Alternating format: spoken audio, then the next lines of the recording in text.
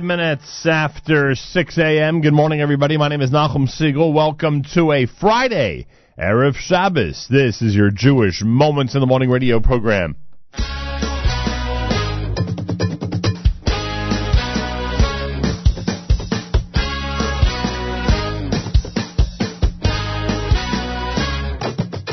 שימו רבותיי דברי חוכמה דברי משנה מהתנ"ך מגדולי אנשי אמונה הלל הזקן היה בדרך המוסר כך הוא אמר אם אין אני לי מילי וכשאני לעצמי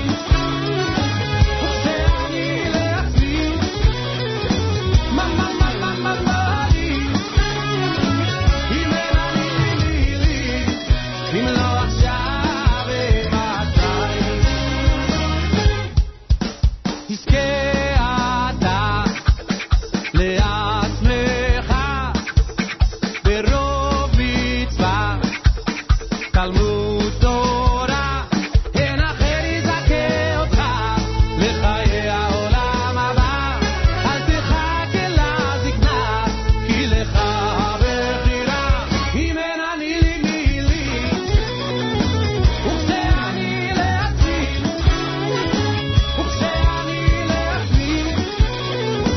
מה לי אם אין אני לי מילי אם לא עכשיו ומתי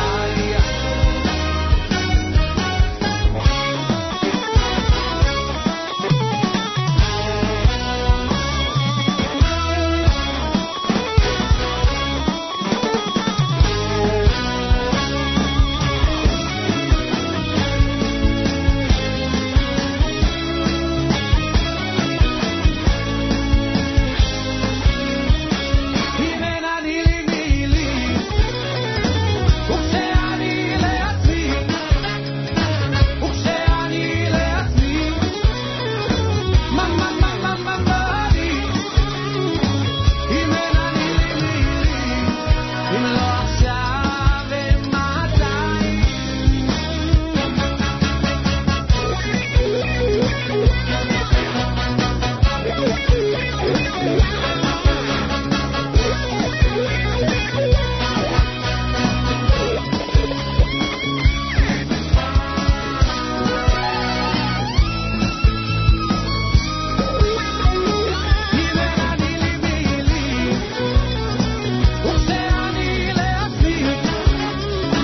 וכשאני לעצמי מה לי אם אין אני לי מילי אם לא עכשיו ומתי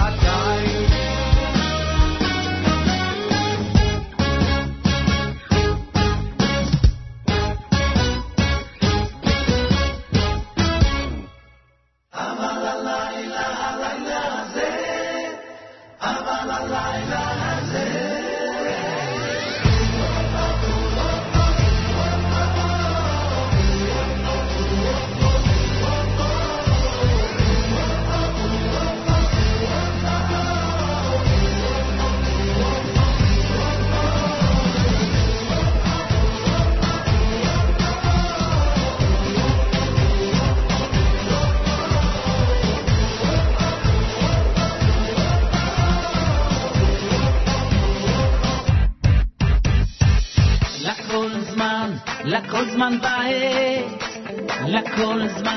לכל זמן בעת את לאור לשנוא את מלחמה ויית שלום לכל זמן בעת לכל זמן בעת את לאור לשנוא את מלחמה ויית שלום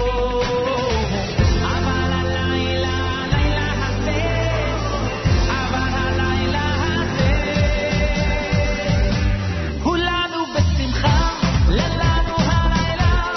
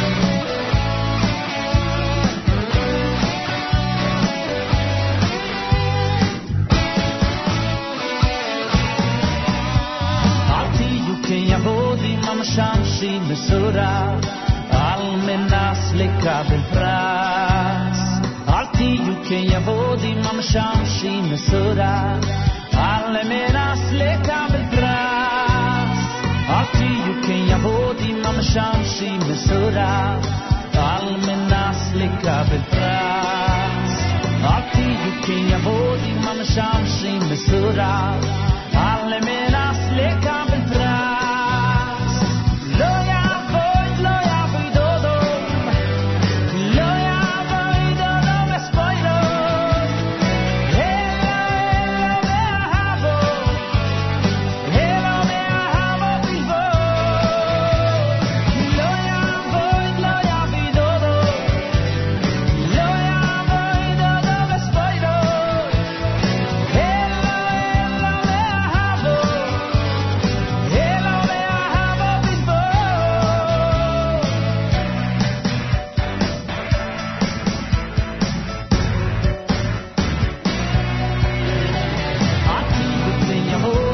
משמשים בסורה על מנס לקבל פרס אל תהיו כיבודים המשמשים בסורה על מנס לקבל פרס אל תהיו כיבודים המשמשים בסורה על מנס לקבל פרס אל תהיו כיבודים המשמשים בסורה על מנס לקבל פרס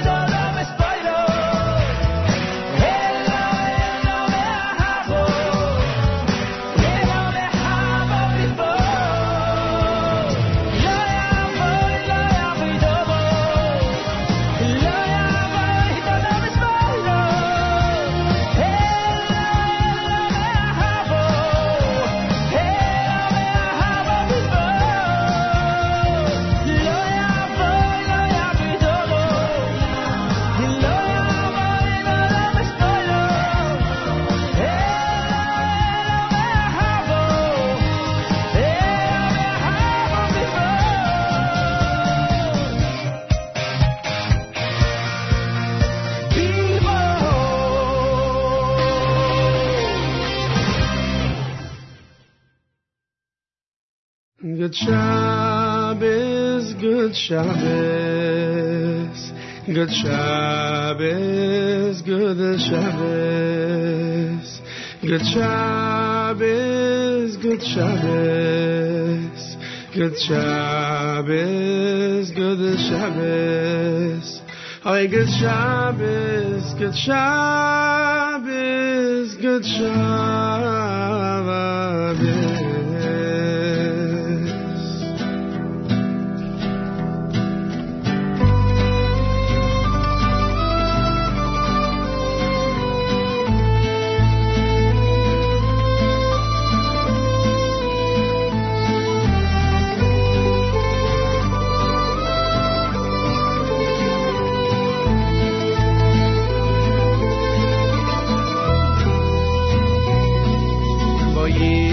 Shine.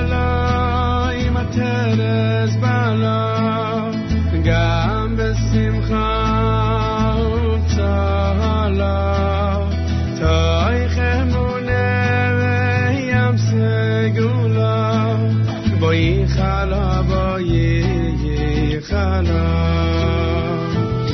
boyi veshalai materes bala gam besimcha yutzala tay chemune yam segula boyi chala boyi chala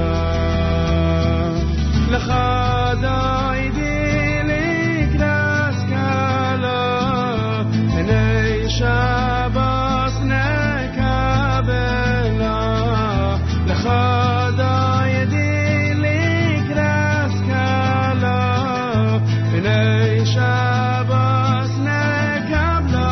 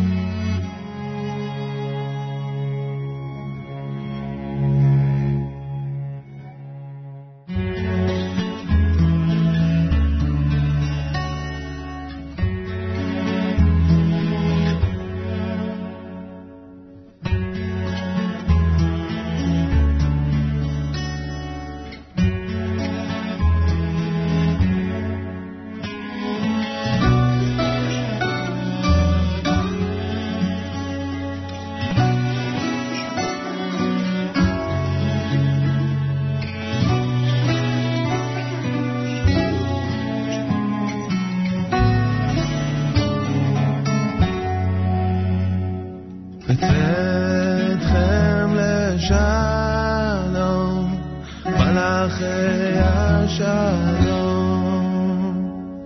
מלאכי השלום, מלאכי עליון, יוי יוי מי מלך מלכי המלכים, הקדוש ברוך הוא, הקדוש ברוך הוא. לה לה לה לה לה לה לה לה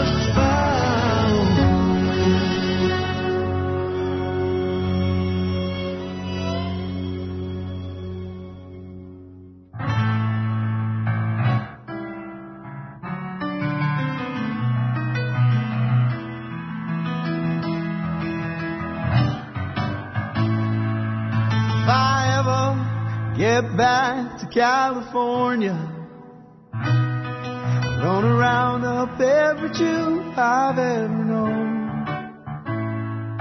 I'm gonna sit down, right down there in front of me. Gonna take out this guitar and sing them all these songs. God is alive and well in Jerusalem, yeah.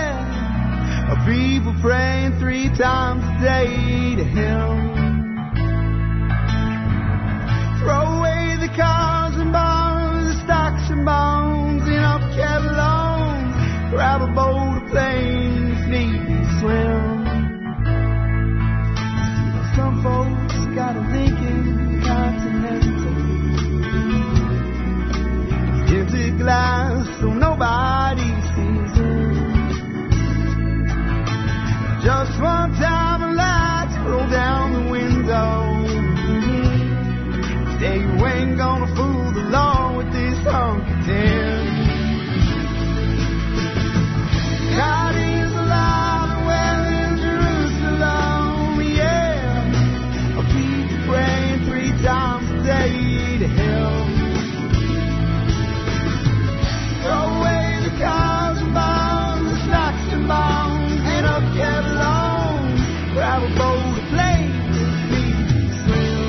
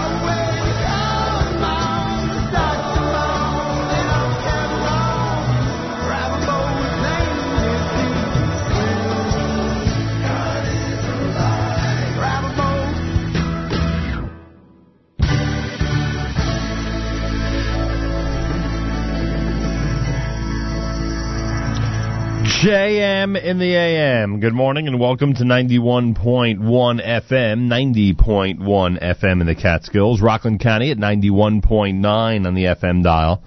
Around the world on the web, jmintheam.org. It's Friday morning on this January 8th, day 27 in the month of Teves, the year 5776, Tufshin Ayin Vav.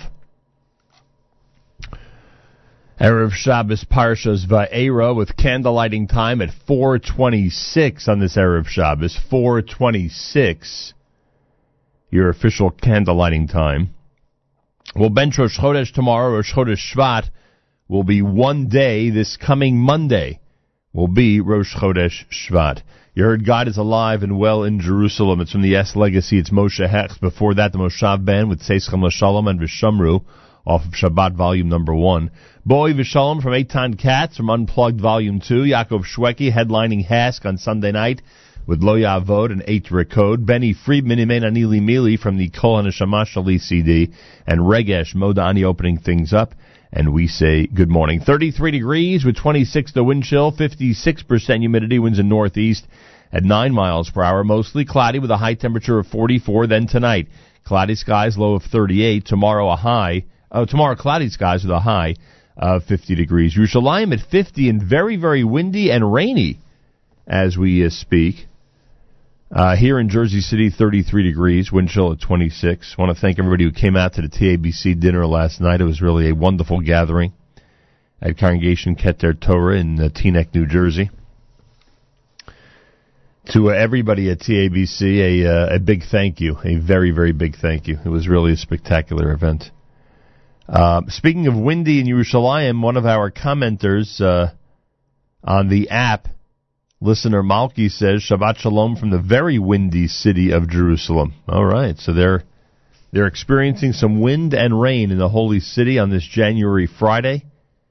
And I welcome those who are tuned in around the world, whether it be from Jerusalem or any other place on this globe. It is much appreciated. JM in the AM coming up at 9 o'clock. It's Naomi Nachman with an incredible live presentation of Table for Two starting at 9 a.m.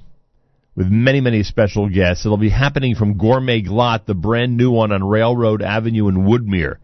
The brand new Gourmet Glatt, Railroad Avenue in Woodmere. If you have a chance to stop by for the show, for the demonstrations, for all the cool stuff, make sure to do so sometime after 9 o'clock this morning.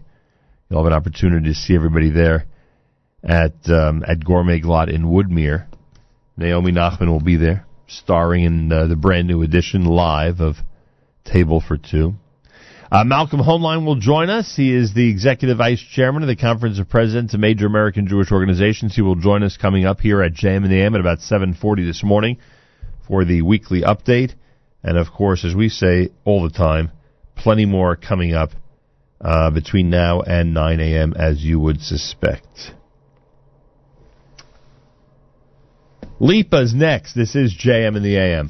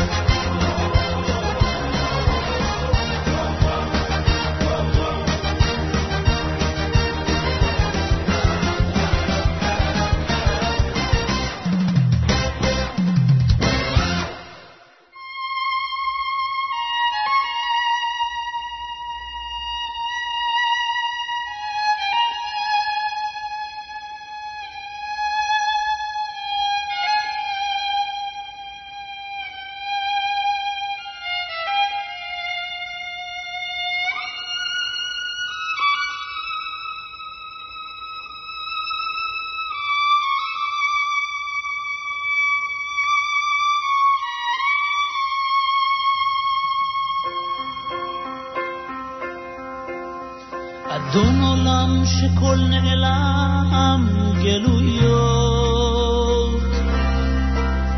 לפניך בורי יוצר מאורות. אדון עולם שכל נעלם גלויות, לפניך בורי יוצר מאורות. בביל קודשך אומנם במרומים, פתוח לבאים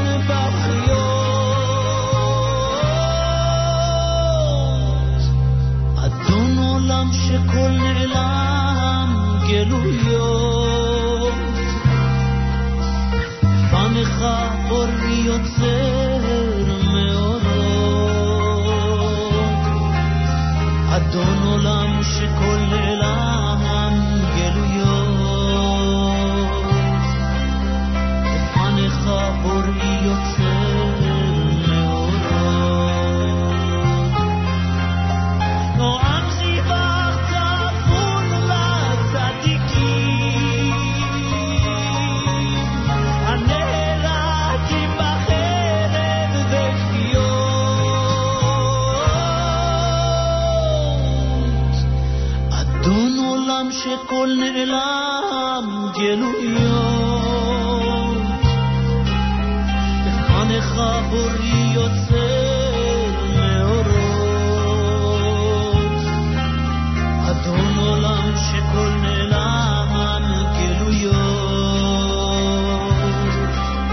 לפניך בורי יוצר מאורות.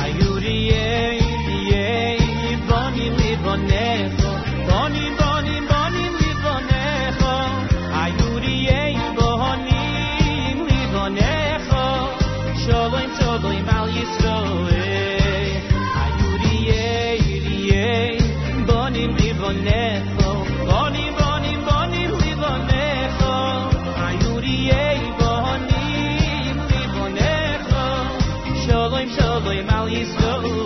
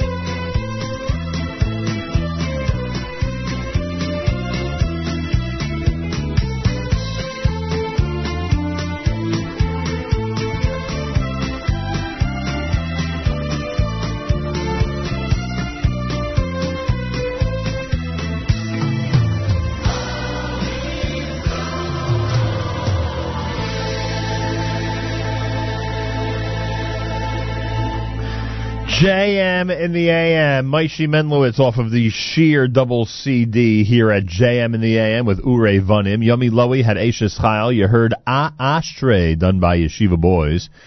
David Dardashti with Adon Olam. Lipa's Adon Kol HaSimcha. And you heard Moshe Hecht, God is alive and well in Jerusalem. Erev Shabbos Parshas Va'era with candle lighting time at 4:26 on this Erev Shabbos.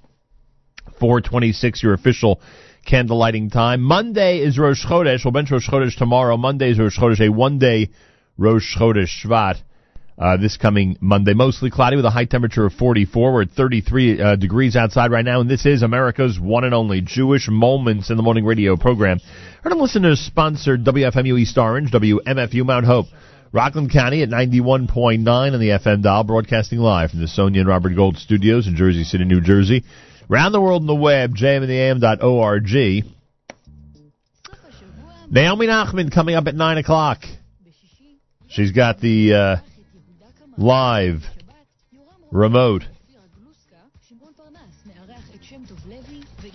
Table for Two is live in Woodmere at the brand new Gourmet Glot on Railroad Avenue in Woodmere, and that is happening today starting at 9 a.m. right after JM in the AM.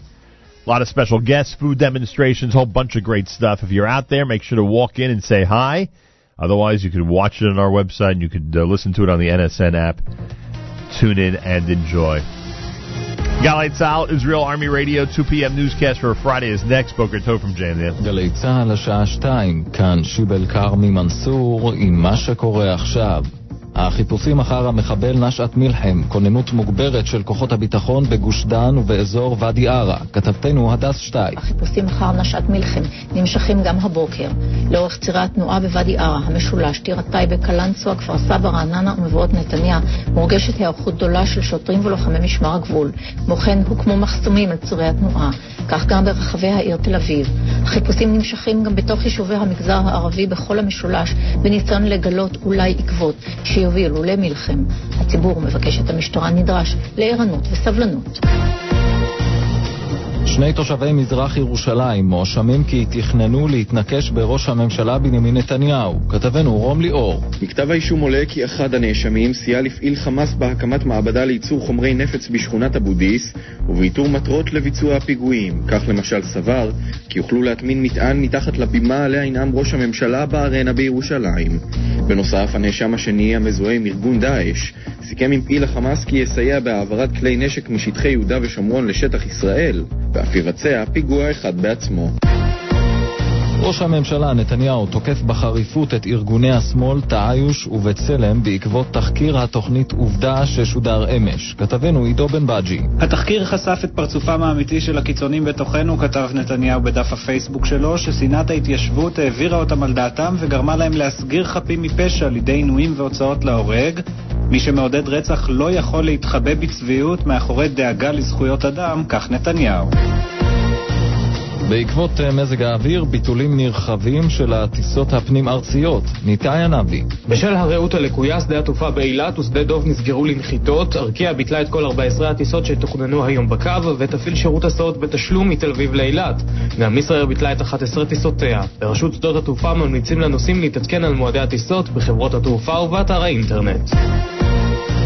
בבלגיה גילויים חדשים בחיפושים אחר המחבל הנמלט שהשתתף במתקפת הטרור בפריז. תאו וייס. התובע הכללי בבלגיה הודיע שבפשיטות שנערכו בבריסל ב10 בדצמבר נמצאו עקבות של מטענים וחגורות נפץ וטביעות אצבעות של סלאח עבד סלאם, אחד המחבלים באירועי הטרור בפריז בהם נרצחו 130 בני אדם. עבד סלאם הוא המחבל היחיד במתקפה שהצליח להימלט, ולאחר חיפושים רבים של משטרת בלגיה דווח שייתכן והוא ברח סוריה. בבית העלמין בקיבוץ בית אלפה נערכה הבוקר אזכרתו של הרמטכ"ל ה-12 של צה"ל, רב אלוף במילואים משה לוי. אחיו אלוף משנה במילואים הדוקטור ברוך לוי סיפר לטלי ליפקין שחק על הקשר בין שני האחים. היחסים בינינו היו מצוינים, וכאשר הוא עלה עליי אני הרגשתי בעננים. החלפנו הרבה מאוד דעות, למדתי ממנו הרבה מאוד. זה היה איש שהיה שומע דברים בעריכות לעומקם. הראיון המלא ישודר במוצאי שבת ב8 בתוכנית פ"א בגישה אישית בגלץ. התחזית האובך צפוי להתפזר אחר הצהריים. המשרד להגנת הסביבה קורא לילדים, קשישים, נשים בהיריון ולחולי לב וריאה שלא לעסוק היום בפעילות גופנית. מחר עלייה קלה בטמפרטורות וירדו גשמים מקומיים מהצפון ועד לנגב. בראשון ובשני תורגש התחממות נוספת. אלה החדשות שעורך עומרי רחמימוב, ביצוע טכני עדי קורדבני.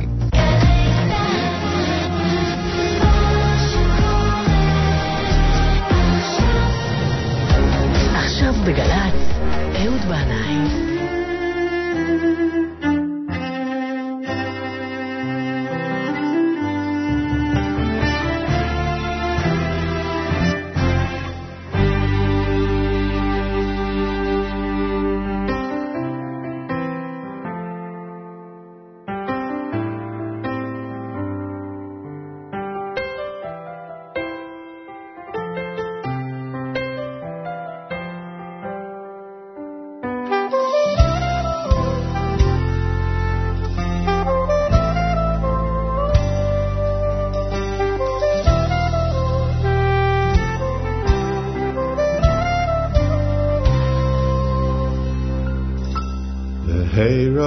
ישמע ביער יהודה ובחוצייס ירושלים.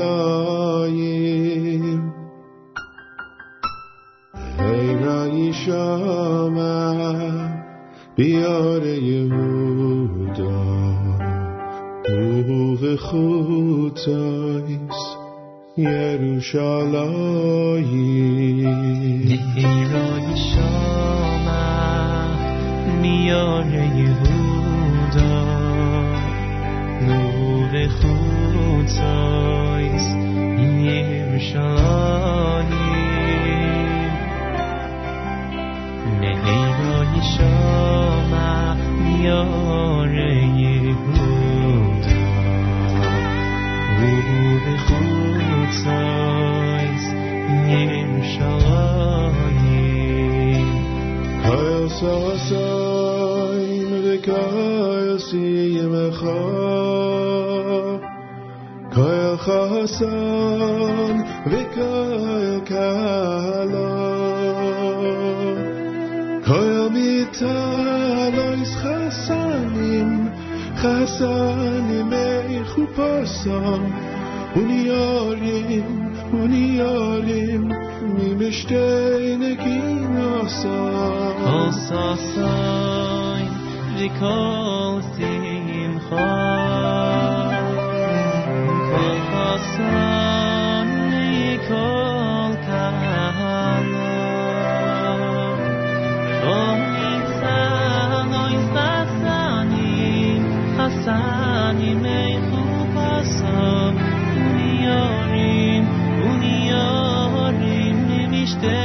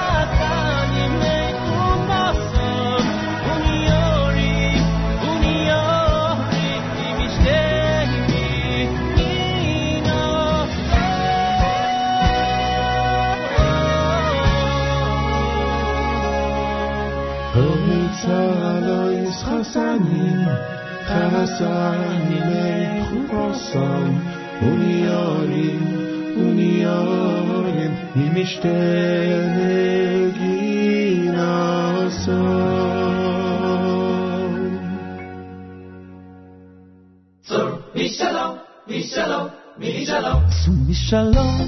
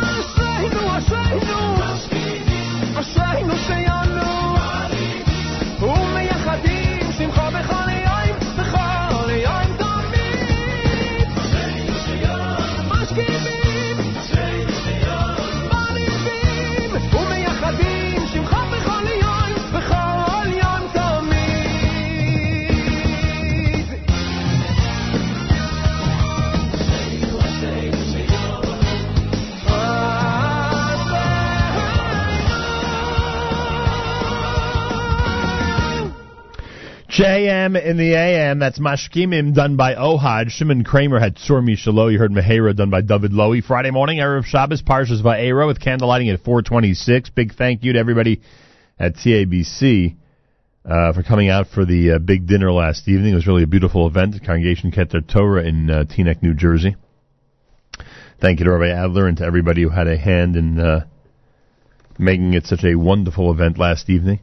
Monday is the month of Shvat. That's right. Monday is Rosh Chodesh. We'll bench Rosh Chodesh tomorrow. Rosh Chodesh Shvat is Monday. It's one day. So keep that in mind for the next time we reconvene here at 91.1 FM, etc. Candlelighting at 4:26 with 33 degrees, mostly cloudy, and a high of 44. Very heavy winds in Yerushalayim on this Friday with about 50 degrees. Malcolm Hoenlein is going to be joining us. Weekly update coming up about 7:40 this morning here at JM in the AM. Looking forward to that. Reminder that Naomi Nachum has a supersized table for two coming up live from Gourmet Glatt, the brand new one on Railroad Avenue in Woodmere, New York. She will be there live, presenting a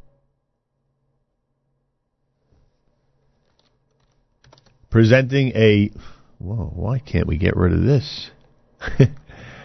Presenting a wonderful table for two program starting at 9 a.m. Eastern Time from Railroad Avenue. That's the brand new Gourmet Glatt in Woodmere. Janie Chazanoff, pastry chef at Bordeaux in Brooklyn. Brigitte Mizrahi, proprietor of Natural and Kosher Cheese. Albert Bijou, executive chef at the Coffee Bar in Lawrence. And Jay Buxbaum of Royal Wine Kedem are all going to be joining her. They'll do wine and cheese pairings, winter break culinary travels, cooking demos with Albert and Janie, a whole bunch of stuff going on at the brand new Gourmet Glatt on Railroad Avenue today, starting at 9 a.m. Eastern Time with Table for Two host Naomi Nachum. So make sure to be tuned into the live webcast. And if you're anywhere near the store in Woodmere on Railroad Avenue, make sure to stop by and say hi. The demonstrations are always fun and informative. And seeing the live show in general is always fun and informative. 22 minutes after 7 o'clock, JM in the AM with the headliner for this coming Sunday night's Haas concert, the one and only Yaakov Shweki.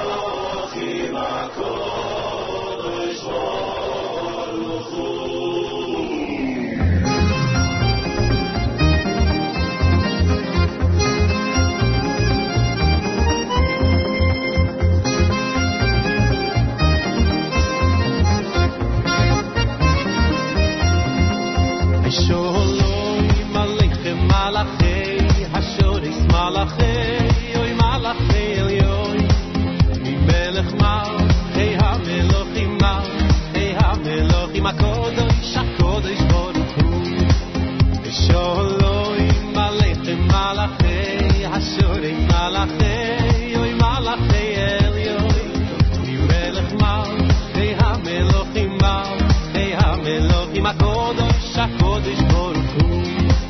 Hayivoyachem Lisholoi Malachei, Yasholoi Malachei, Yoi Malachei Elyon, Melech Malchei Am Elohim, Malchei Am Elohim HaKodesh, HaKodesh Baruch Hu.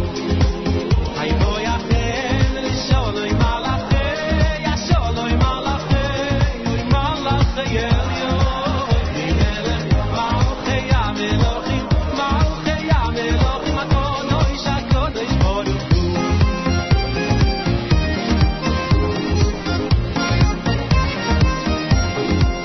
Hayivochuni Lisholoi Malachei, Yasholoi Malachei, Yoi Malachei Elyon, Melech Malchei Am Elohim, Malchei Am Elohim HaKodesh, HaKodesh Baruch Hu.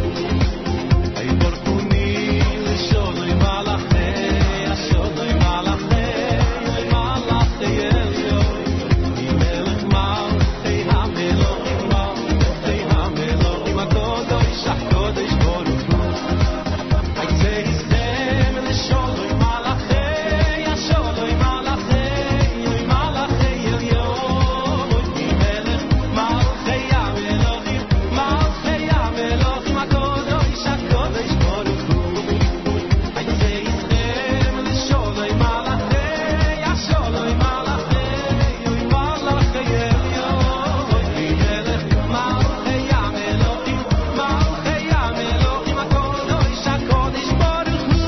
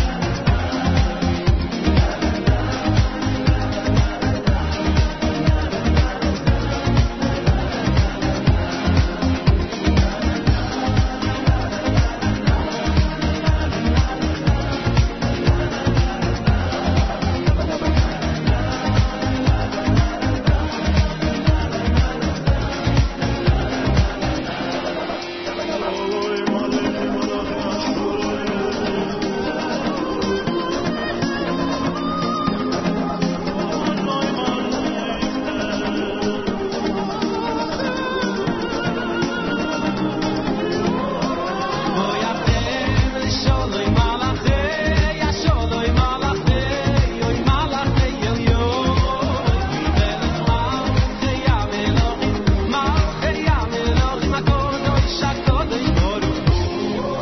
Hayivoyachem Lisholoi Malachei, Malachei Yasholoi Malachei, Yoi Malachei Elyon, Melech Malchei Am Elohim, Malchei Am Elohim HaKodesh, HaKodesh Baruch Hu. Hayivoyachem Lisholoi Malachei, Yasholoi Malachei, Yoi Malachei Elyon, Melech Malchei Am Elohim, Malchei Am Elohim HaKodesh, HaKodesh Baruch Hu.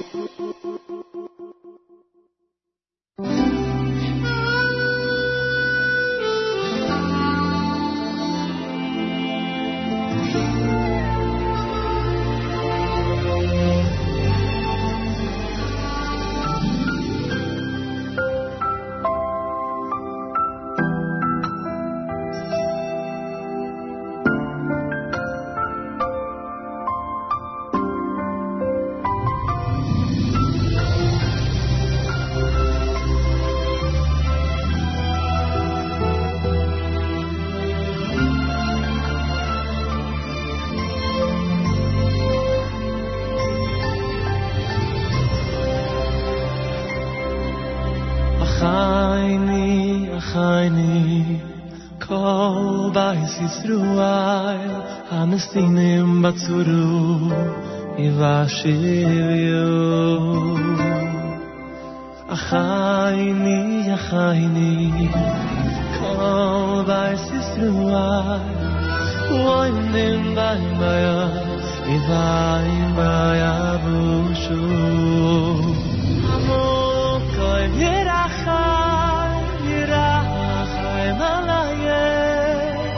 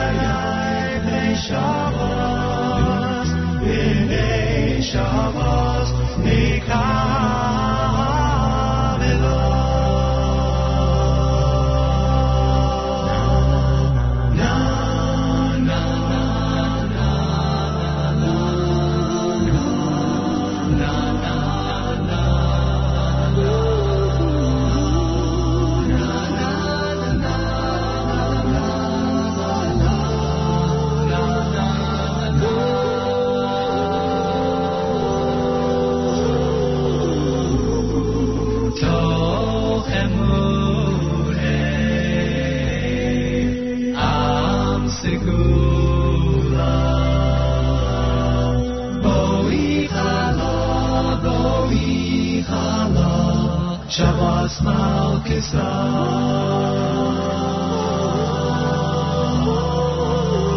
Ay ay ay lecha dodi Ay ay ay likras kala Ay ay ay b'nei Shabbos B'nei Shabbos B'nei Shabbos B'nei Shabbos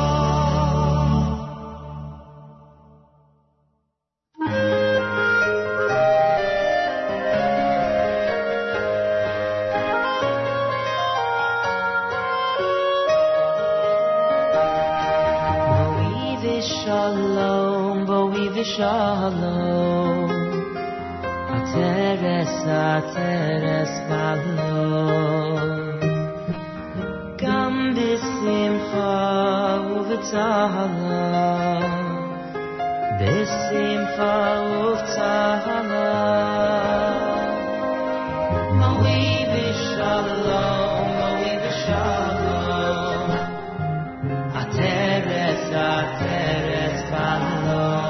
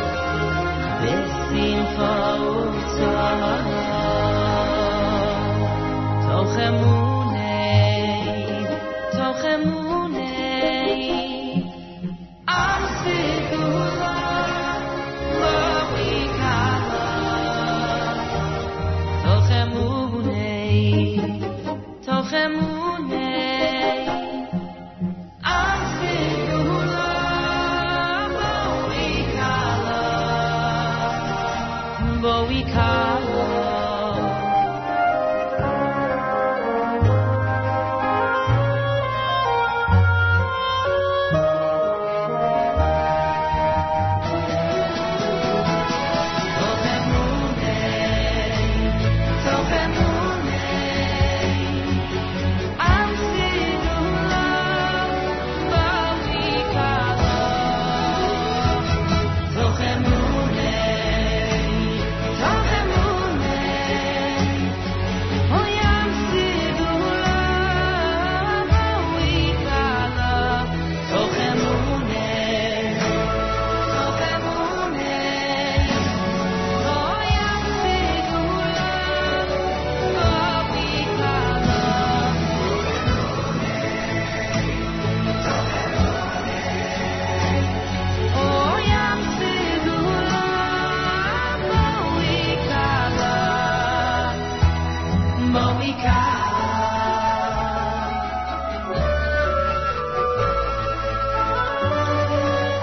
Baruch Levine, brand new off of Banim Atem CD with Bowie. You heard Cole Zimra with a song from A.B. Rottenberg, Bowie V'Shalom. A.B., of course, one of the stars of this coming Sunday night's Haas concert.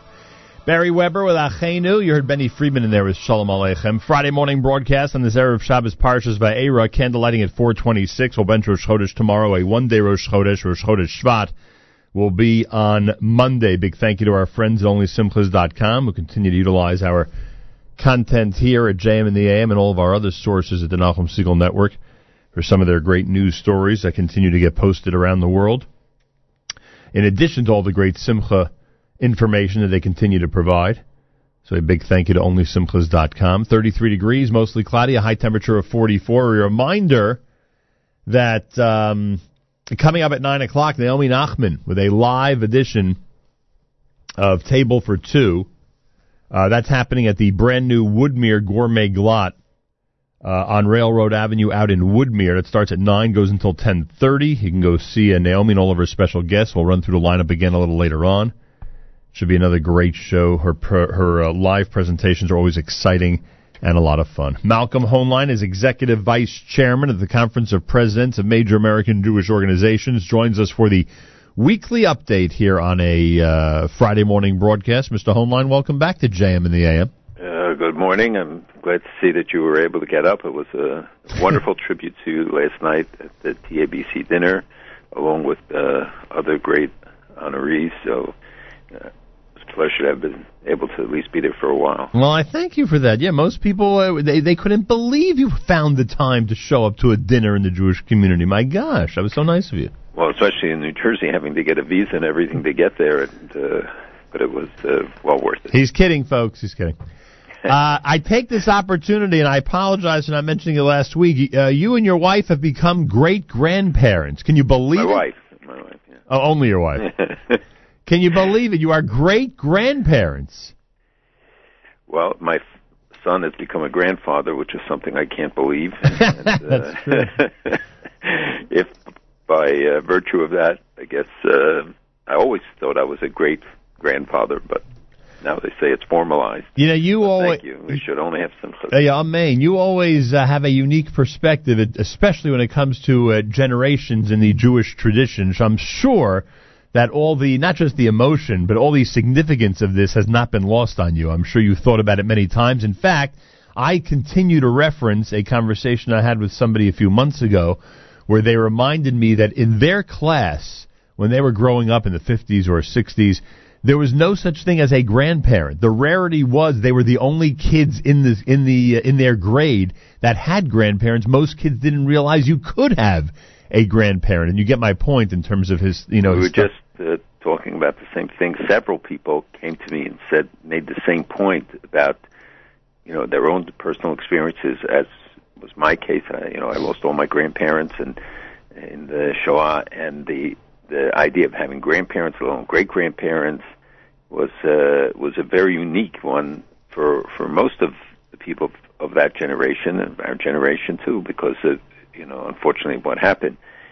So it is in a coma still. It is the obligation to rebuild, but it's not because of a negative motivation. It's the positive motivation that Am Yisrael Chai, and that we've come back from the depths, and every new life is so precious, and we should value it and remember it and continue to see to it that Klal Yisrael grows. Yeah, amen to that. And sort of on the same topic, the other night we were at the Beit Torah dinner and Carolyn Glick was speaking, and anybody who reads her regularly knows that, I don't know if doom and gloom is the proper way to put it, but there's always many challenges that she's pointing out and many different things that are that are facing the Jewish world and facing the Jewish people in Israel on a regular basis. You're very familiar with all of them. And she concluded her remarks, which I thought was remarkable, coming from her, on such a positive note, how we are living in a generation that no other Jews, maybe since the time of, the First Temple era, have lived, with a state of Israel, with tremendous hope, with a strong presence in so many areas of the diaspora, about to get to the point where the majority of Jews are living in the Holy Land. And, her point was that, she continues to write and to, offer suggestions because there's finally a time where offering suggestions could lead to some results. There's finally a time that there could be some influence from the Jewish community, to government officials and others around the world. And I thought that was, for those of us who sometimes wonder about our little sessions together and how difficult they sound sometimes, I think it's important to remind everybody the era we're living in and just how hopeful things really are. And I try every week to remind people of the good stuff, the good things that are happening. You have to face reality, and sometimes reality doesn't seem good, but if you don't face it, then you can't deal with it. When you confront it, then you understand that there are answers, there are pathways out of it, and it becomes more clear what we can do. It doesn't mean we can always determine the outcome, but we can always influence, we can always try, we're obligated to try.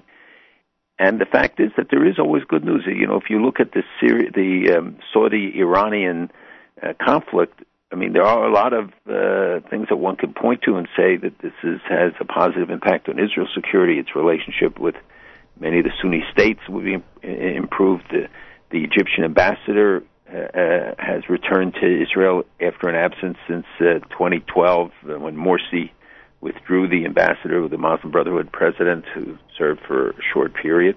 And now there's a full-time ambassador sitting in Tel Aviv again. There are many things that we can cite, including always the amazing historical discoveries, including a Canaanite fortress where they were just trying to lay the foundation for a new building. And as you know, in Israel, whenever you do this was not in Jerusalem, right. You have to do first an archaeological exploration to make sure there's nothing there. And, of course, they found amazing finds. So it's happening all the time. Our past and our future come together. Yeah, no question about it. I'm glad we're able to point that out and remind everybody about it. I hope they take the opportunity to remind their children and grandchildren, and now I could say great-grandchildren about it as well. Why didn't I think that the statement that Martin Indig attributed to Benjamin Netanyahu was as outrageous as the general media felt?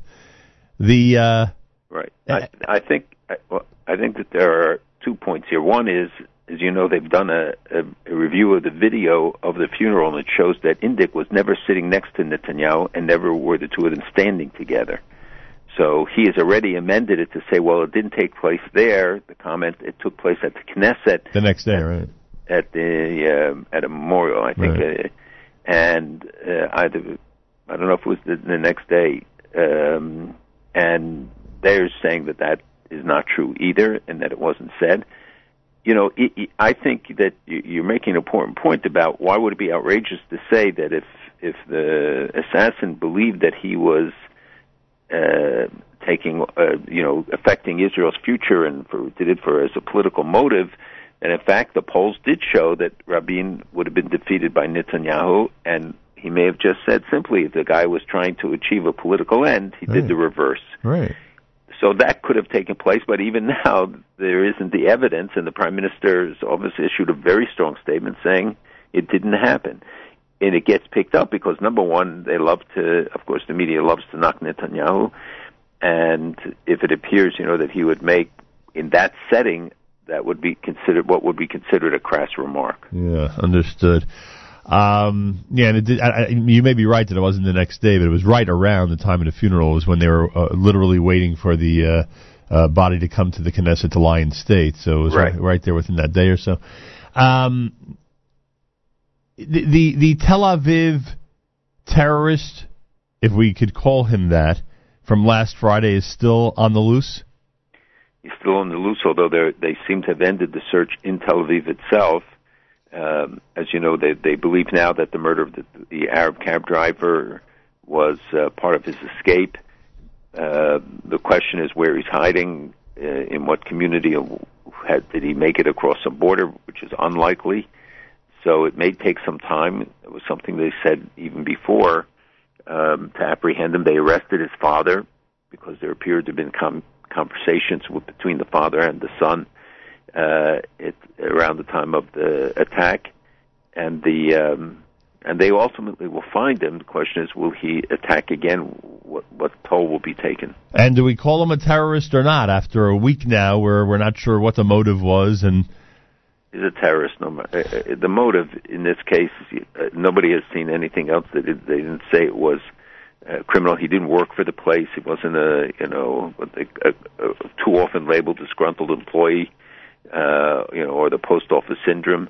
Right. This is there's no evidence but to conclude that this was part of the incitement, the result of some of the incitement and the stimulation, and there is evidence in some of the stuff that they found.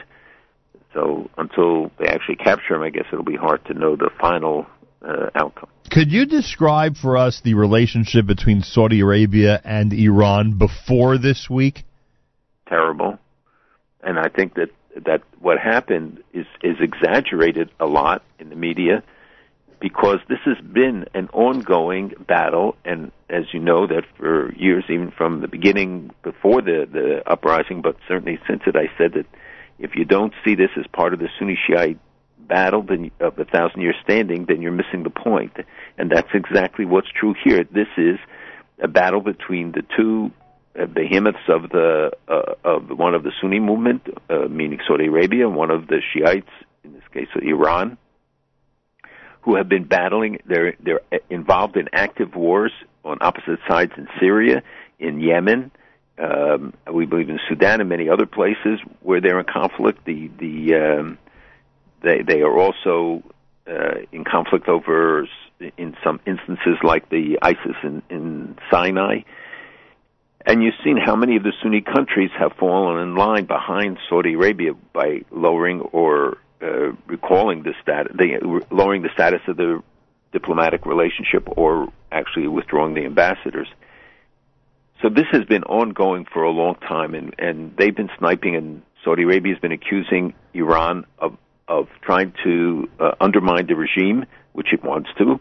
And you remember after the riot that took, a couple thousand lives in Mecca when they had the Hajj, right. Iran right away jumped in and said they can't be trusted with it. They wanted an international investigation, and they wanted to be put on the committee that will oversee it, because this is a direct challenge to the legitimacy of Saudi Arabia as the protector of the holy places. They are undermining them in Qatif, which is an eastern area of Saudi Arabia, where you have the bulk of their energy resources, and trying to undermine Bahrain, because that is a stepping stone to Saudi Arabia. It's 14 miles across a waterway. It's maybe more than you wanted, but people have to know how complex this relationship is, and the fact that you had a blow-up. Also, one has to look at the domestic ramifications that they executed 47 people, 45 or 6 or so were Sunni extremists, Al-Qaeda and others who had threatened the regime. So to satisfy the people, they execute, a high-profile Shiite as well. The Iranians similarly use this to rally their constituency and their people, and threaten, do a lot of saber rattling, but we haven't seen a real action taken. So the executions, which is a story in and of themselves, we have to remember that Iran is executing many more people, an average of 3 a day, every day, including hundreds of Kurds, Shiites, Sunnis, and let alone the members of the Christians, Jews, and others. So this is a very complex situation in terms of its deep roots in the Sunni-Shiite battle. It's a battle over hegemony and control of the Middle East. It's going to go on. It's going to be hard to resolve. You may get a papering over. You may get a reduction of the temperature for a temporary basis. But this is very fundamental. And then you have the launch in North Korea, right, of the test, supposedly, of a hydrogen bomb. In the past, whenever there have been nuclear explosions, the reports are that Iranians were there. When Iran launches the missiles, the ballistic missile tests, North Koreans are there. There is a close relationship. Both Pakistan and Iran base their missiles on the Nodang, which is the North Korean missile. And there is a much more complex relationship here that goes beyond just the immediate region. And I think it is no coincidence that they would do the launch the missile test right before the North Koreans did the supposed hydrogen bomb, though it's not everybody's convinced that they actually did it. So there and the Saudis supposedly bombed the Iranian embassy in Yemen. Right. They said they're going to investigate it. It's very complicated, but it's not new. America's one and only Jewish Moments in the Morning radio program, heard on listeners-sponsored WFMU East Orange, WMFU Mount Hope, Rockland County at 91.9 in the FM dial, broadcasting live from the Sonia and Robert Gold studios in Jersey City, New Jersey. Around the world on the web, jmnam.org. So you've always described the current Middle East as tribal. What's the word you always use? Ethnic. What am I thinking of? Broken down in ethnic groups, basically. Yes, and tribal. Right, tribal. And so what is the breakdown now? Is it, if Saudi Arabia and Iran are on different sides, so who joins each side now in what potentially could be a real a conflict, that finally the entire world will recognize as just a tribal one, right? I mean, this is a lot like the Iranian war, where both sides can win, and we would be better off perhaps. But right. Destabilizing the region right now is a very dangerous thing. Saudi Arabia, I think, will be driven closer to Israel because of it. We've seen some. Who else might be besides them? Nascent. Well, let me give you an example of how complicated this is, and that is China. Why? Because the Uyghurs in the Xinjiang province, which China is accused of having support from the Wahhabis in Saudi Arabia, who are also an extremist group, and they have this East Turkestan independence movement, and they've had some large-scale terrorist attacks. The Chinese government has gone in there. Members of the royal family, it's believed, provide funding, and the Saudi government can't stop them or won't stop them. But this is for a ramification for China, and China looks then at this at the explosions that are going on there and say, well, it only underscores their apprehension about this moment. So it can have broad ramifications. It goes to the Sudan, Djibouti, Somalia, into Africa.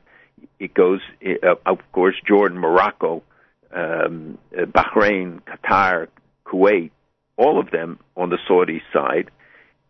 Iran, remember, the Shiites are a much smaller group. The Sunnis are the dominant Muslim group.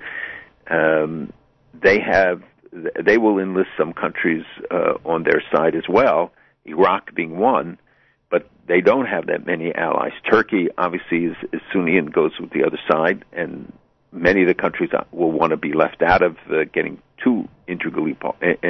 become too integral a part, but they could take advantage. And now the money release that's due to come, as Secretary Kerry said yesterday, maybe even in a few days, that they will reach the agreement, the conclusion of the agreement, that you would have the release of tens, if not hundreds of billions of dollars ultimately to Iran to carry out. People are urging now that they hold up the money. You saw all the initiatives in Congress. And by the way, note that they're coming from Democrats, most of whom were key supporters of the legislation in the summer, the JPOA deal, are the ones who are leading now the fight, including Steny Hoyer, who's a Democratic leader in the House, calling for additional sanctions and for actions to be taken because of Iran's launching of the two missiles, the ballistic missile tests, September, October, for which so far there's no price. The administration announced sanctions and then withdrew from them and saying that they're not ready to be implemented, that they're studying them. The members of Congress say that we've been sending the wrong signal because the countries in the region look at this and say such a blatant violation. Then they fired missiles, rockets over the USS Truman, an American aircraft carrier in the Straits of Hormuz last week. And they're saying if there's no consequence, then America's image, the paper tiger accusations, all these things come to the fore. So it's interesting that it's Democrats who are by and large taking the lead on demanding new sanctions and tougher enforcement against Iran. Every one of the countries you mentioned that's Sunni dominated, was certainly against the deal with Iran, right? For them, Iran is the greatest danger. Some of them get apoplectic about it because Iran is working to undermine the regimes in a lot of these countries. They provide the backing, for instance, Hamas, Hezbollah. Right. All these groups won't exist without the Iranian backing. And Hamas now is aiding ISIS, the ISIS affiliate in, as they call themselves, the Sinai province, in the Sinai, which is working against the government of Egypt and also seeking to establish itself as a terrorist base. And we see that the growth of Al-Qaeda and other groups as well, but the Iranians are involved through money provided and weapons to the Hamas, as they do to Hezbollah. The 100,000 missiles that Hezbollah has are from Iran, and the continued efforts to resupply them. And then, we know that Iran is active in Central Asia, countries like Azerbaijan and Kazakhstan, Serbia, elsewhere. The Iranian tentacles reach out very far, even to South America, where we estimate they have 30 to 40,000 agents. They doubled the number of diplomatic missions, opened 80 new cultural centers. So their reach is global today. And their relationship with Russia as well is significant. That's another thing which is, again, very complicated because it's a mixed relationship. Russia has its own Islamic problem, big population growth, low population growth of the Russians. They are buying off the Muslims and certainly Iran with their relationship. They make a lot of money off the building of the nuclear reactors for Iran at Bushehr and now 3 or 4 more. The Russian involvement, the weapons, etc., that are being flown in on 2 flights a day into Syria are being paid for by Iran. Turkey and Iran and Russia, are heated up. Therefore, Iran's role, another thing that Iran can then exploit. So again, it's so complicated. There are another dozen factors. Then you have to think about the flow of migrants and what of Muslim immigrants into Europe, what this will mean for Iran's ability to continue its nefarious activities. And it doesn't take that much money to do it. They've been able to support Hamas and Hezbollah even with its economy in tatters. And even if they get the money, we have to remember with the price of oil as low as it is, and with the Iranians, the Saudis pumping more and more in order to keep the price low, to break the American fracking industry, but I think more immediately it's to keep the pressure on the Iranian regime, which is dependent on the oil income for its budget. Hamas is, as you just described, do we consider Iran now to be a sponsor of ISIS or not? It's not a sponsor of ISIS, but we've seen that Hamas has developed a relationship with what is a self-proclaimed affiliate of ISIS in the Sinai. That's because obviously they don't like Sisi. Egypt has always traditionally been an enemy. It's the largest Arab country, and with the crackdown by Sisi against the Islamists, the Muslim Brotherhood, which is the mother of a lot of the Islamist groups, it makes all the more reason why they would want to undermine his regime.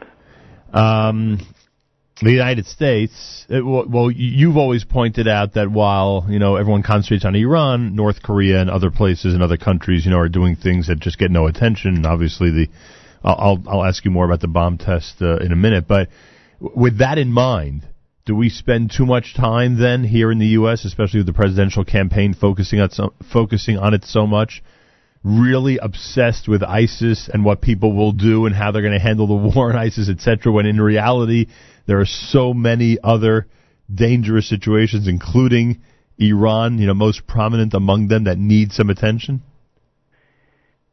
Well, for us and for the United States as a whole, there are issues that are of greater importance, meaning Iran. Right. Iran is more important than ISIS. Right. Iran is the fulcrum of international and global terrorism. It is, as I said, given the outreach, the reach into Africa also, a global threat, including in the United States and in virtually every other country. The rehabilitation of Iran will carry the threat that they will be in a position to greatly enlarge their efforts, providing more weapons, providing more funding to terrorist operations. There's no indication that they back off. So, yes, ISIS is very obvious, and and the blatant nature of its cruelty, the fact that it advertises through videos the executions and the brutal nature of those executions of beheadings, attracts people's attention. But they've had setbacks. They are not the global danger that Iran is, and the lack of determination in the beginning to really face off against ISIS and to deal with it when it was much smaller, before they had tens of thousands of foreign recruits, etc. We pay the price for that now, and it's understandable why they get the visibility, because the more brutal you are, the more visible you are, the more you're going to get attention. But Iran is by far the greater danger. And look what everybody is focusing on: the debates, the campaign. ISIS is the big mantra. Hezbollah attacked the IDF in the Golan and near Sheba Farms, and they didn't do any damage. Thank God, nobody was hurt. But we have to remember that they're trying to encroach in the Golan, and that includes ISIS, but also the IRGC and Iranian-backed groups. So for Israel, all of this has a lot of ramifications, and the disintegration of governments. One could say that it will be in Israel's interest to see Assad fall, but you notice that the Israelis don't talk about that, because for them the chaos that could follow, the total chaos, could mean that groups and some of those who are fighting in Syria and focused on fighting the Syrian army or for or against will turn their focus then towards Israel. Right. It's going to be hard for Israel to stay out of all this as all this is going on. Well, they're not out of it. They are still going after Hezbollah. They're still, they're protecting their borders. As long as nobody bothers them, they are not going to do anything. Right. But they work closely with the Egyptian government about the Gaza and about the joint borders, the security of the border and Egypt's needs. They work closely with the government of Jordan because they both face the dangers both of ISIS and Iran, and the attempts to undermine the governments. So for Israel, this is a multi-front danger. Why do you suspect that it was not really a hydrogen bomb test in North Korea? Only because some of the scientists who have assessed it, it's not that I said it wasn't, I said it hasn't been confirmed that it is, because they have to measure the radiation to see whether this was in fact, maybe it was a small hydrogen bomb, maybe it was something less than a hydrogen bomb, but the fact that they announced it, and generally their announcements have been verified, would we want to believe or assume that it was in fact a hydrogen bomb test, which is then an escalation. Brings it to a higher level, the fact that they are moving in that direction. And obviously this has grave implications for the region, for the Chinese even, but also for Japan, even more for Japan, and South Korea. It'll be a very significant development, and it's an unstable regime, and you can transfer this technology. You can even transfer weapons. They can sell these things. You saw what Agu Khan did from Pakistan, and that could be replicated here, and that obviously would be very serious. The announcement might be more important to North Koreans than the actual test. That's true.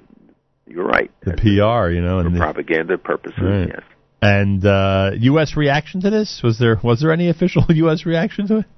Well, they said they're studying it. They're trying to determine what it was, but obviously the United States and North Korea are at odds and have been in conflict situation for a long time. But there never seems to be strong condemnation. And the sanctions, we lifted the sanctions. We're not imposing that, and they're the most sanctioned nation in the world.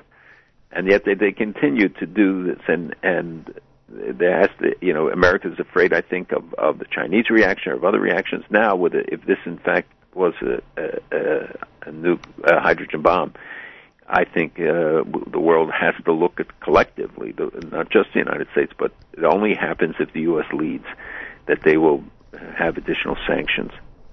Anniversary of the Charlie Hebdo attack yesterday. Tomorrow on the secular calendar, the anniversary of the Hyper Kasher terrorist attack in France. First of all, it is interesting, especially after our France experience, it is interesting that that people are under this impression that such a significant number of French Jews are leaving to go to Israel. And I know that the numbers, do bear that out to an extent, but, on an annual basis, still 85 to 90% of the community is staying. And, obviously remains such an important, Jewish presence in the diaspora. Anything different in this year? I mean, is the only thing we can really point out when it comes to French Jewry and maybe European Jewry in general is that they're just, leaving at any opportunity? Is there any other observation a year later? Well, the numbers that are leaving, that are formally making Aliyah, are significant. They're up. It's a little over 7,000 for this past year, but but we have to look also at the numbers who've gone to other countries, Canada, Australia, United States, elsewhere. It's not just Israel. So right? That augments the number considerably, and it is still a small percentage, and nobody is looking for a mass exodus or encouraging a mass exodus. It has to be planned. Israel is taking steps, and there's a lot of pressure in Israel to build up the capacity to be able to absorb these people properly. And the situation is only deteriorated. The influx of the migrants and many of them carrying anti-Semitic, anti-Israel attitudes, and the manifestations that we've seen, Sweden, Denmark, all these other countries, and certainly Belgium, which has become a fulcrum for it, and the planning basis center for the attacks that took place against France, and certainly the most recent French, the attacks in France in November. Right. So I think that the road ahead can only see more immigration and hopefully most of them to Israel. And they get all the attention. There are other European countries going through the same thing, or you would say not as severe, or because the population is not as large, so it's not as significant. What would you say? I would say Belgium, the situation is as bad, if not worse, and but it's a much smaller scale. Right. The French population is the largest in Europe. Certainly England is not exempt from it. In some cases, the governments are doing more, and the French government can't be faulted in this case for the response to it. I think about what they did before, perhaps, and some of their own attitudes, but they did try to take preventative measures which were not wise and only exacerbated the problem, creating these councils, and they're going to close 160 mosques now, and they did this once before, and so then the imams create their own, or when they deported a lot of the imams who spoke in English, now everybody speaks in Arabic, and they don't know what they're saying. Right. So they have conducted raids. They found weapons stashed in many mosques, and for those that they felt were engaged in incitement or weapons storage or other things, they are closing them down, which is a courageous act. Finally, and you're going to have to let us know where you are next Friday, why would you decide to travel to both Cyprus and Greece? Well, in 2 days in each and in Israel next week. At the end of the month, there's going to be a trilateral meeting of the heads of the three governments, Cyprus, Greece, and Israel. There are many issues, including the discovery of huge energy deposits near Israel and near Cyprus, and the two of them have a lot in common and can have joint refining and many other things. Greece and Israel have become closer and closer allies, and despite the overthrow of the right-wing government, which was very pro-Israel in Greece and allowed and built up the military and other cooperation, and replaced by a leftist government, which has, contrary to most expectations, sustained that very positive relationship. The Israeli Air Force trains in some areas of Greece and trains also against the mock-up of the S-300 missile defense system. Israel, does not have the strategic depth. They don't have the landmass. So having an island, an uninhabited island, to be able to test run things for the Air Force is very important. And the relationship between Greece and Israel, and especially as the relationship with Turkey deteriorates, that other relationship has improved greatly. Unbelievable. And so we're going, and hopefully we will be able to contribute to we're also taking the leaders, going with the leaders of the Greek American community and the B'nai B'rith who have helped foster this relationship, to that it will have ramifications here in building alliances with the Greek American community. They have a very, very active political arm, and as you know, there are many Greek Americans who have been supportive of Israel, and this is so it has many ramifications. As usual, we have no idea, and when I say we, I mean people like myself, have no idea what's going on behind the scenes. And we make our own evaluations. We have no clue how many different components there are. And we should note also that Florida, California passed anti-BDS, boycott, divestment, sanction legislation this week, and we're looking to many more. I think we're up to about 30 states now that have or are in the process of, and we want tighter anti-BDS legislation as we see them increase the efforts, and expect this year on the campuses especially to see the expansion of those efforts. We're also going to watch in the coming weeks what the relationship with Turkey, how that moves. Right. Because there have been very positive developments, but he's a mercurial guy, and we don't know. But his latest statements were very positive about how Turkey needs Israel. So there is good news. There are positive developments, but we got to be very alert now. People have to understand, and most of all is what you said, and why we do this in Friday morning, so they should talk to their kids about it, explain to them what's happening. It's their world. And their children, and their grandchildren, and their great-grandchildren. Mm-hmm. Thank you, Mr. Hoenlein. Have a wonderful Shabbos, and we'll speak. It was my pleasure. Have a good Shabbos. We'll speak, I guess, from somewhere around the world next week. Athens, I think. Athens, Greece. That should be exciting. It'll be Greek to everyone, right? As usual. Thank you very much. Have a wonderful Shabbos. 22 minutes after 8 o'clock. It's Friday at JM and the AM on this Erev Shabbos Parshas Va'era with candlelighting time at 4:26. Monday is Rosh Chodesh. We'll bench Rosh Chodesh tomorrow. Rosh Chodesh Shvat will be on Monday. This time each and every Friday, every Erev Shabbos. With great pleasure, we present Rabbi Benjamin Yudin, spiritual leader of Congregation Shomrei Torah in Fair Lawn, New Jersey, to address the entire listening audience concerning the Torah portion of the week. Good morning, Rabbi Yudin. Good morning, Nachum. Good Erev Shabbos, everybody. Tomorrow we have the privilege of reading Parshas Va'era. In Parshas Va'era, we have the first 7 of the makos, of the plagues that Hashem brings upon the Egyptians. Now, I think we really have to ask ourselves each and every year the obvious question: why? Why did Hashem have to bring 10 plagues upon the Egyptians? He could have very well have brought the last plague immediately. The firstborn of the Egyptians would have died. There would not have been a home where there was not a dead body in it.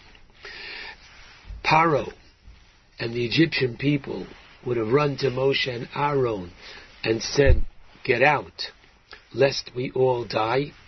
And the Jewish people would have left Egypt immediately.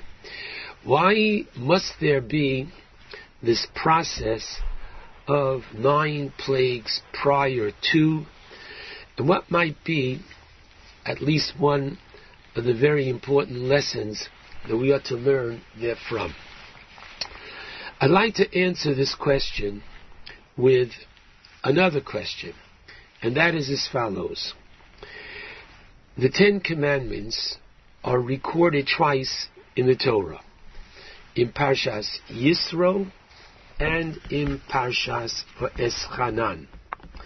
In Parshas Yisro, the Torah tells us the 4th commandment is to keep the Shabbos, and the reason that is given for the Shabbos in the Parshas Yisro is that Kisheshes Yomim Aso Hashem is a Shemayim v'Yesa Oretz. Hashem in 6 days made the heavens and the earth, and Vayonach Bayom HaShvi'i, and he rested on the 7th day. Therefore, Hashem has blessed the Shabbos day and commanded us that we are to emulate him, and we too are to desist from any and all creativity on the Shabbos. This is the Ten Commandments as found in Parshas Yisro. The second time the Ten Commandments are found in the Torah in Parshas Va'eschanan. There the Torah gives us a very different reason. There the Torah tells us, V'zocharta, and you shall remember, Ki Everoisa b'Eretz Mitzrayim, that you were a slave in Egypt. And God took you out of there with a strong hand. Therefore, He commanded you to keep and observe the Shabbos. Now I ask you, why are there two different reasons for the Shabbos? And indeed, in the Kiddush that we're going to recite tonight, we mention both. First, we say, Zikaron L'Maseh Bereshis, that Shabbos is a remembrance of creation. And then, one line later, we say, Zecher Litzias Mitzrayim, it is a memorial of the Exodus from Egypt. Why two different reasons for Shabbos? And I'd like to refer you to the Ramban in his commentary on Parshas Va'eschanan. And there he says a very important principle, and that is as follows. Says the Ramban, how do we know that God is the Creator? After all, nobody was there until the sixth day. How do we know that God is the Creator? And he answers so brilliantly. Yetzias Mitzrayim, the Exodus from Egypt, tells and testifies that God is the Creator. As we see during the course of these makos, of these plagues, that all of nature is literally putty in God's hand, that He can do with what we call nature as He pleases, when He pleases. So the water of Egypt will turn to blood, but only for an Egyptian. For a Jew, it is going to be water. And so you can have a Jew and an Egyptian drinking out of one glass with two straws, and out of that same one glass, the Egyptian is going to drink blood, and the Jew is going to drink water. There's only one way to explain this, and that is nature is His, what we call nature, and He has total control over it. And so I'd like to demonstrate this by, number one, pointing out in conjunction with the seventh Makkah, the very last one, and the very end of Parshas Va'era, whereby Paro pleads with Moshe to remove the hail, the seventh plague, and Moshe complies with Paro's request. And he says, Kitseisi Esoir, in chapter 9, beginning with verse 29, when I leave the city, says Moshe, Ephros es kapai el Hashem, I will spread out my hands in prayer to God, and hakolos yechdolun, the thunder will cease, and the barad lo ye'od, and the hail will no longer be. Why?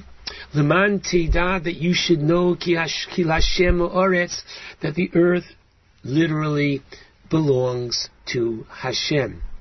And so what do we find in verse 33? That Moshe leaves Paro, leaves the city, he stretches out his hands to Hashem, and the thunder and the hail stop, and listen to the last 4 words of the verse. And I urge that you take this verse to your table tonight. This is chapter 9, verse 33. Umatar lo nitach arza. At the moment when Moshe prays that it should stop, the hail stops, and the rain did not come down to the earth. What does that mean, says Rashi? It means af osan shahayu ba'avir. Even those hailstones which were in mid-air did not reach the ground. That's correct. You heard me right. Not only were the hail a miracle in of itself, of a mixture of fire and water, something which we cannot even comprehend that they coexisted. But now, listen carefully, when Moshe davened to Hashem, he got instant results. And therefore, any hail that was mid-air stopped. Well, ask yourself, ask your children, your grandchildren around the table, what should happen to that hail which is in mid-air? Naturally, you and I would say it would melt and the water would, quote, fall to the ground. Guess what happens? It didn't happen. What do you mean it didn't happen? Whatever happened to gravity? The answer is there's no such thing as a natural law. It means that this is what God wills, and that's what you're going to say every single morning, including Shabbos morning, at the end of the first bracha before the Shema. God renews daily creation. What does that mean? It means that once again, Hashem says, today I want the laws of gravity to work, but at any moment, at any time, literally they can go just the other way. Let's take a look at the 4th makkah. The 4th makkah is that of Orov, whereby you have the wild animals. Now listen carefully. This is such a powerful idea. Take a look. Go back to chapter 8, pasuk 17, whereby, and just to save time, I'm going to go to the English.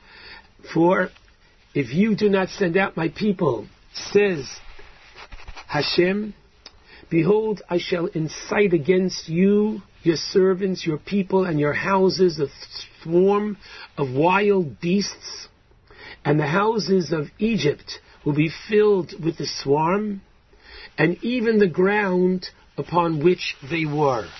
The last 5 words of that verse, V'gam ha'adamah asher heimoleha. Also, the earth, the ground upon which they are. What is the they referring to? So the Sforno, in his commentary, says, what do you mean, what does it refer to? It refers to the houses, which the previous phrase has been speaking about, that the wild animals are going to fill the houses of Egypt. And even the earth, the ground that the houses are upon, are not going to provide safety and refuge for the homeowners. Not only will there be snakes there, but the ground itself is going to be so tenuous because of all the wild animals there. Listen carefully. The Medrash has an additional different take on these words, and perhaps it explains why the word that's used to describe this 4th makkah is literally orov, which means a mixture of these wild animals. Why call it a mixture? Now listen so carefully. You could think for the moment that, oh my goodness, all the zoo in Egypt, all of a sudden, the cages literally, and the locks upon them broke, so we now have wild animals running around. But that is just a small piece of the picture. What happened here was as follows. In order for these animals to function and to be able to provide the annoyance that Hashem wanted them to do, they needed to be in their natural habitat. And so those animals that came from the North Pole, Hashem brought them and literally the ground that is under them as well, so that they should feel literally as if they are not in Egypt, but if they are in the North Pole. Those animals that live by the equator, they were brought to Egypt as well, and Hashem brought Gam, as the verse says, Ha'adamah asher heimo leha. God brought the earth that was under them. At the same time in Egypt, you've got the ground, which is providing the environment and nourishment for animals of such extreme diversity in terms of location, that this literally, it boggles the mind. We can't even imagine how such a miracle is possible, that both extremes were operating at the same time. When you take a step back and you realize what's happening here, then you realize that Hashem, who certainly could have taken them out of Egypt with one simple bringing of the 10th plague, by bringing all the other plagues prior, is making us realize the incredible hashgacha pratis, God's personal involvement in this world. God, not only b'ofan klali, not only in a collective way, but in a personal, individual way. As the Gemara tells us in Tanis 25a, that Rav Chanina ben Dosa, who was so impoverished, and one Friday his daughter was so frustrated and said, Abba, we don't even have any oil to light the Shabbos lights. So what was his famous answer to her? Misha Omar, the one who said that oil should burn, should say that water should burn. Now we are not even permitted to pray for such a miracle. But Rabbi Chanina ben Dosa, who was on that kind of a madrega, who recognized and realized that everything about us is all miraculous, because it all stems from God. And even what we call nature is only the habitual desire of God, that these laws function as they do. It changes our whole perspective on life. It changes our whole perspective on how we look at things. And it's for that reason that these makos were not simply punitive for the Egyptians, but these makos were very much educational and instructive for the Jewish people then, and for we, the Jewish people, who are privileged to read this annually, and this is our preparation for, please God, in a few weeks, Kabbalas HaTorah. Who is the one that is giving us the Torah? He is not just the legislator for the entire world, but literally the one who is in total control. Shabbat Shalom to all. JM in the AM, and I want to take this opportunity to wish a mazel tov to Rabbi and Mrs. Benjamin and Chevy Yudin. The Yudins are celebrating the birth of their first great-grandson, Mazal Tov, from all of us here at JM in the AM, and of course to Shoshana and Shlomo Hershey of Far Rockaway. A major mazel tov to the entire mishpacha from all of us here at JM in the AM. So the Yudins are celebrating their first great-grandson. The Hoenleins, as we said earlier, their first great-granddaughter. Just an amazing piece of news to share with everybody. 20 minutes before 9 o'clock, before we get to the big concert Sunday night, thought we'd do this classic from Yaakov Shweki. This is JM in the AM.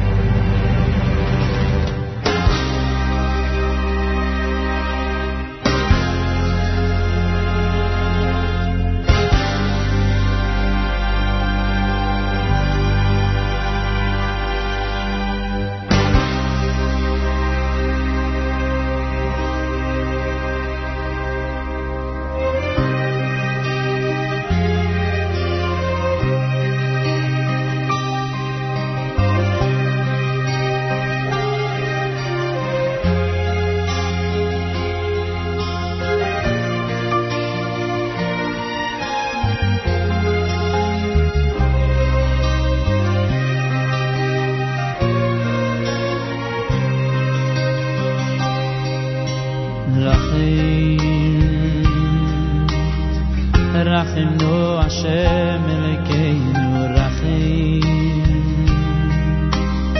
Oya Nisro Milah HaMechor Rachim V'yal Yerushalayim Yirecho Rachim Rachim Rachim Yirachim Rachimnu Hashem Elokeinu Rachim Oya Nisro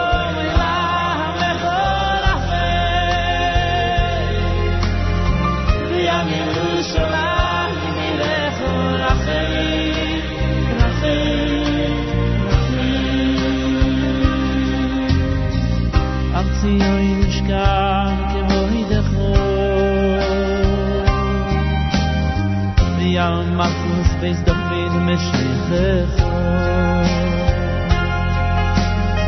V'yal Rabbi Segal v'Yaakov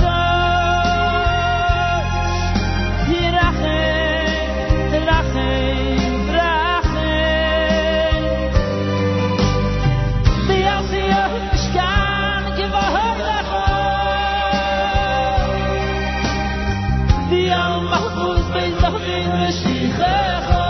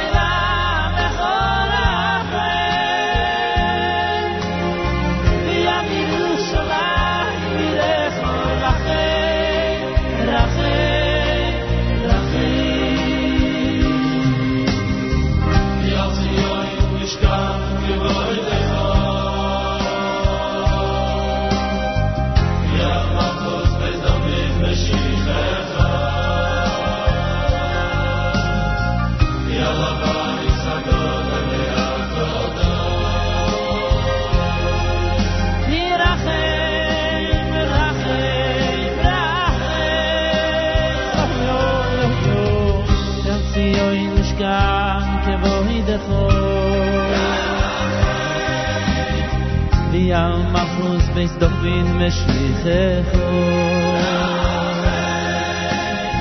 V'yal Rabbi Segal v'Yaakov Rachem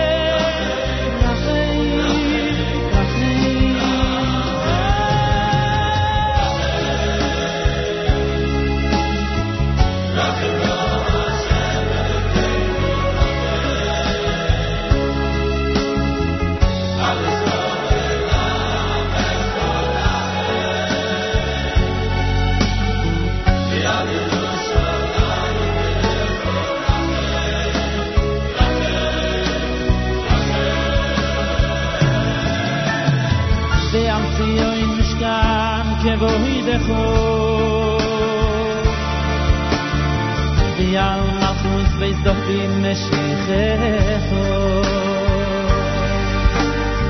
V'yal Rabbi Segal v'Yaakov Rachem Rachem Rachem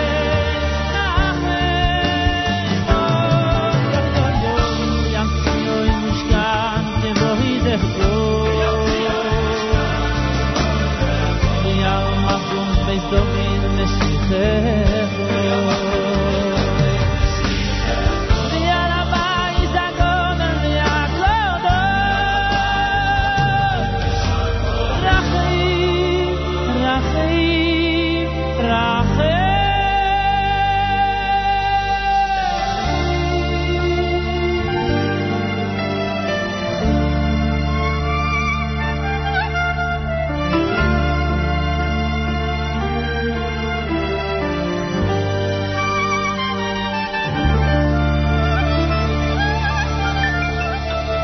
JM in the AM, Rachem, that's the classic from Yaakov Shweki, Haas concert Sunday night. Looking forward to an unbelievable performance by all the all-stars who are going to be part of it, that's for sure. JM in the AM at 14 minutes before 9 o'clock with 33 degrees, 26 the wind chill, mostly cloudy, and a high of 44. Coming up at 9 a.m., Naomi Nachman, and I see that the video is already set for NachumSegal.com. You can actually watch the show live.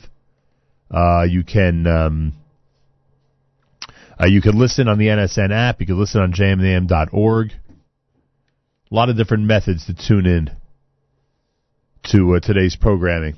Reminder, it's a live remote alert. A supersized table for two with Naomi Nachman live from Gourmet Glad in Woodmere. That's on Railroad Avenue, the brand new Gourmet Glad in Woodmere. It starts 13 minutes from now with wine tastings, cooking demos, special guest Chef Janie Chanovitz, Chef Janie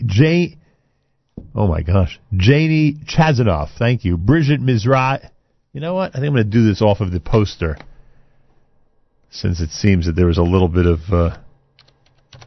misspelling on this announcement over here. Today, 9 o'clock Eastern Time, a 90-minute special table for two from Railroad Avenue at the brand new Gourmet Glad in Woodmere. Janie Chazanoff, pastry chef at Bordeaux in Brooklyn. Bridget Mizrahi, proprietor of Natural and Kosher Cheese. Albert Bijou, executive chef at the Coffee Bar. And Jay Buchsbaum of Royal Wine. They'll be doing wine and cheese pairings, winter break culinary travels, cooking demos with Albert and Janie. A lot of great stuff going on. It starts just a few minutes from now. You can walk into Gourmet Glad in Woodmere on Railroad Avenue and see the table for two with Naomi Nachman live. You can watch it live on our website, NachumSegal.com.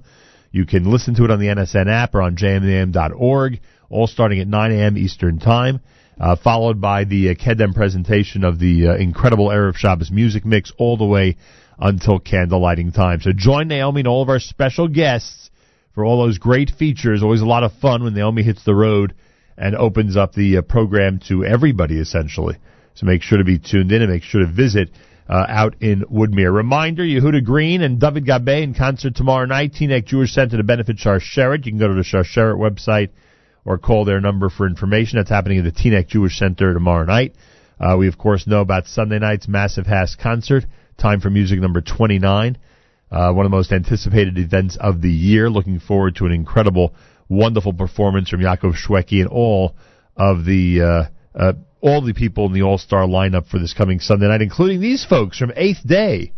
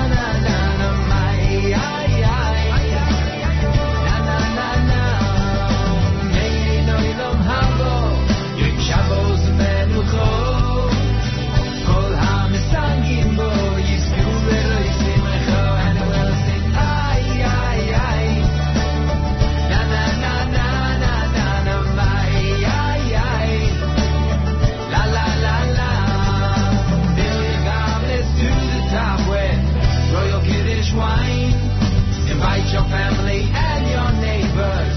It's now your time.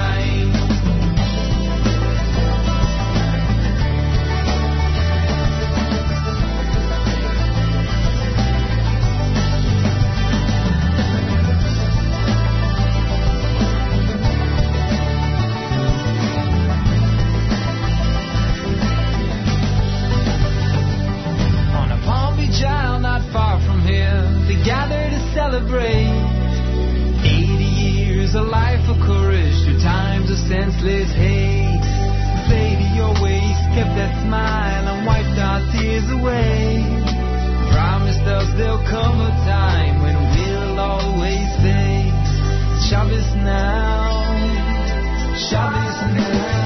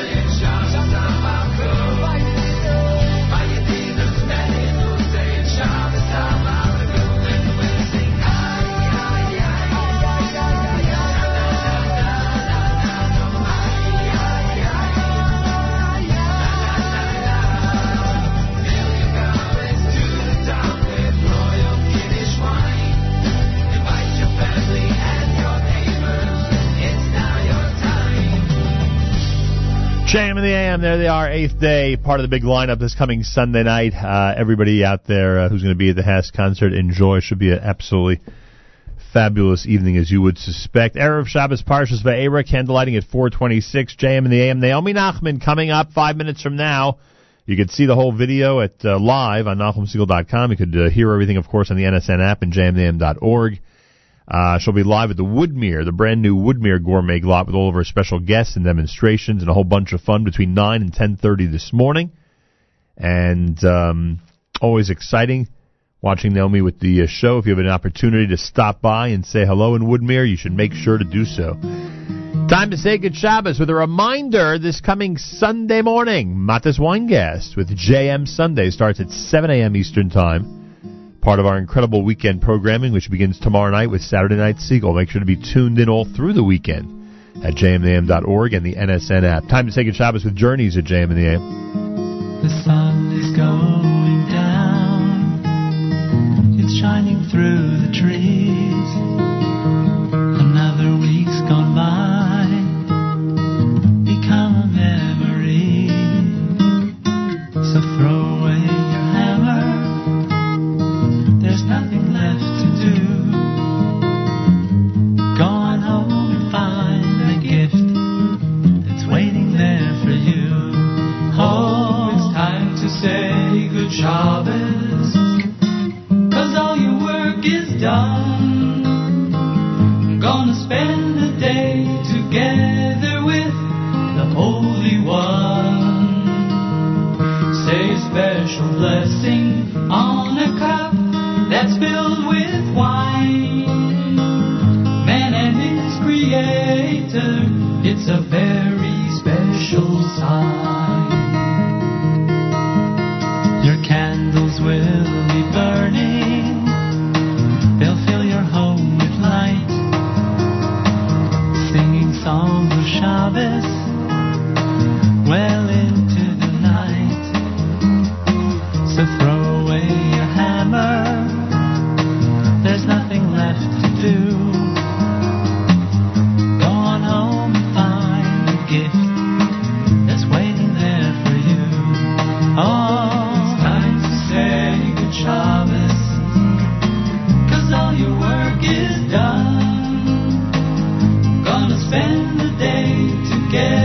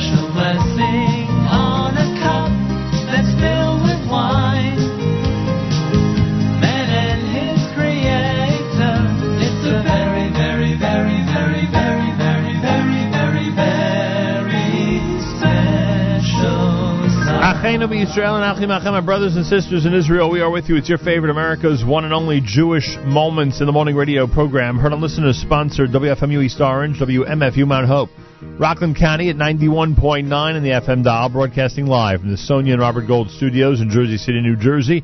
Around the world on the web, jmnam.org.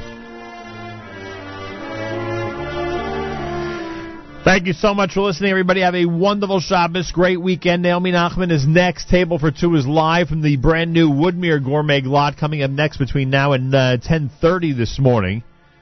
Enjoy the show. She has plenty of great guests and a lot of wonderful things going on, including some fantastic demonstrations, etc. Great weekend programming, of course, including Saturday Night Segal, including JM Sunday, including Court Report with Elliot on Sunday night.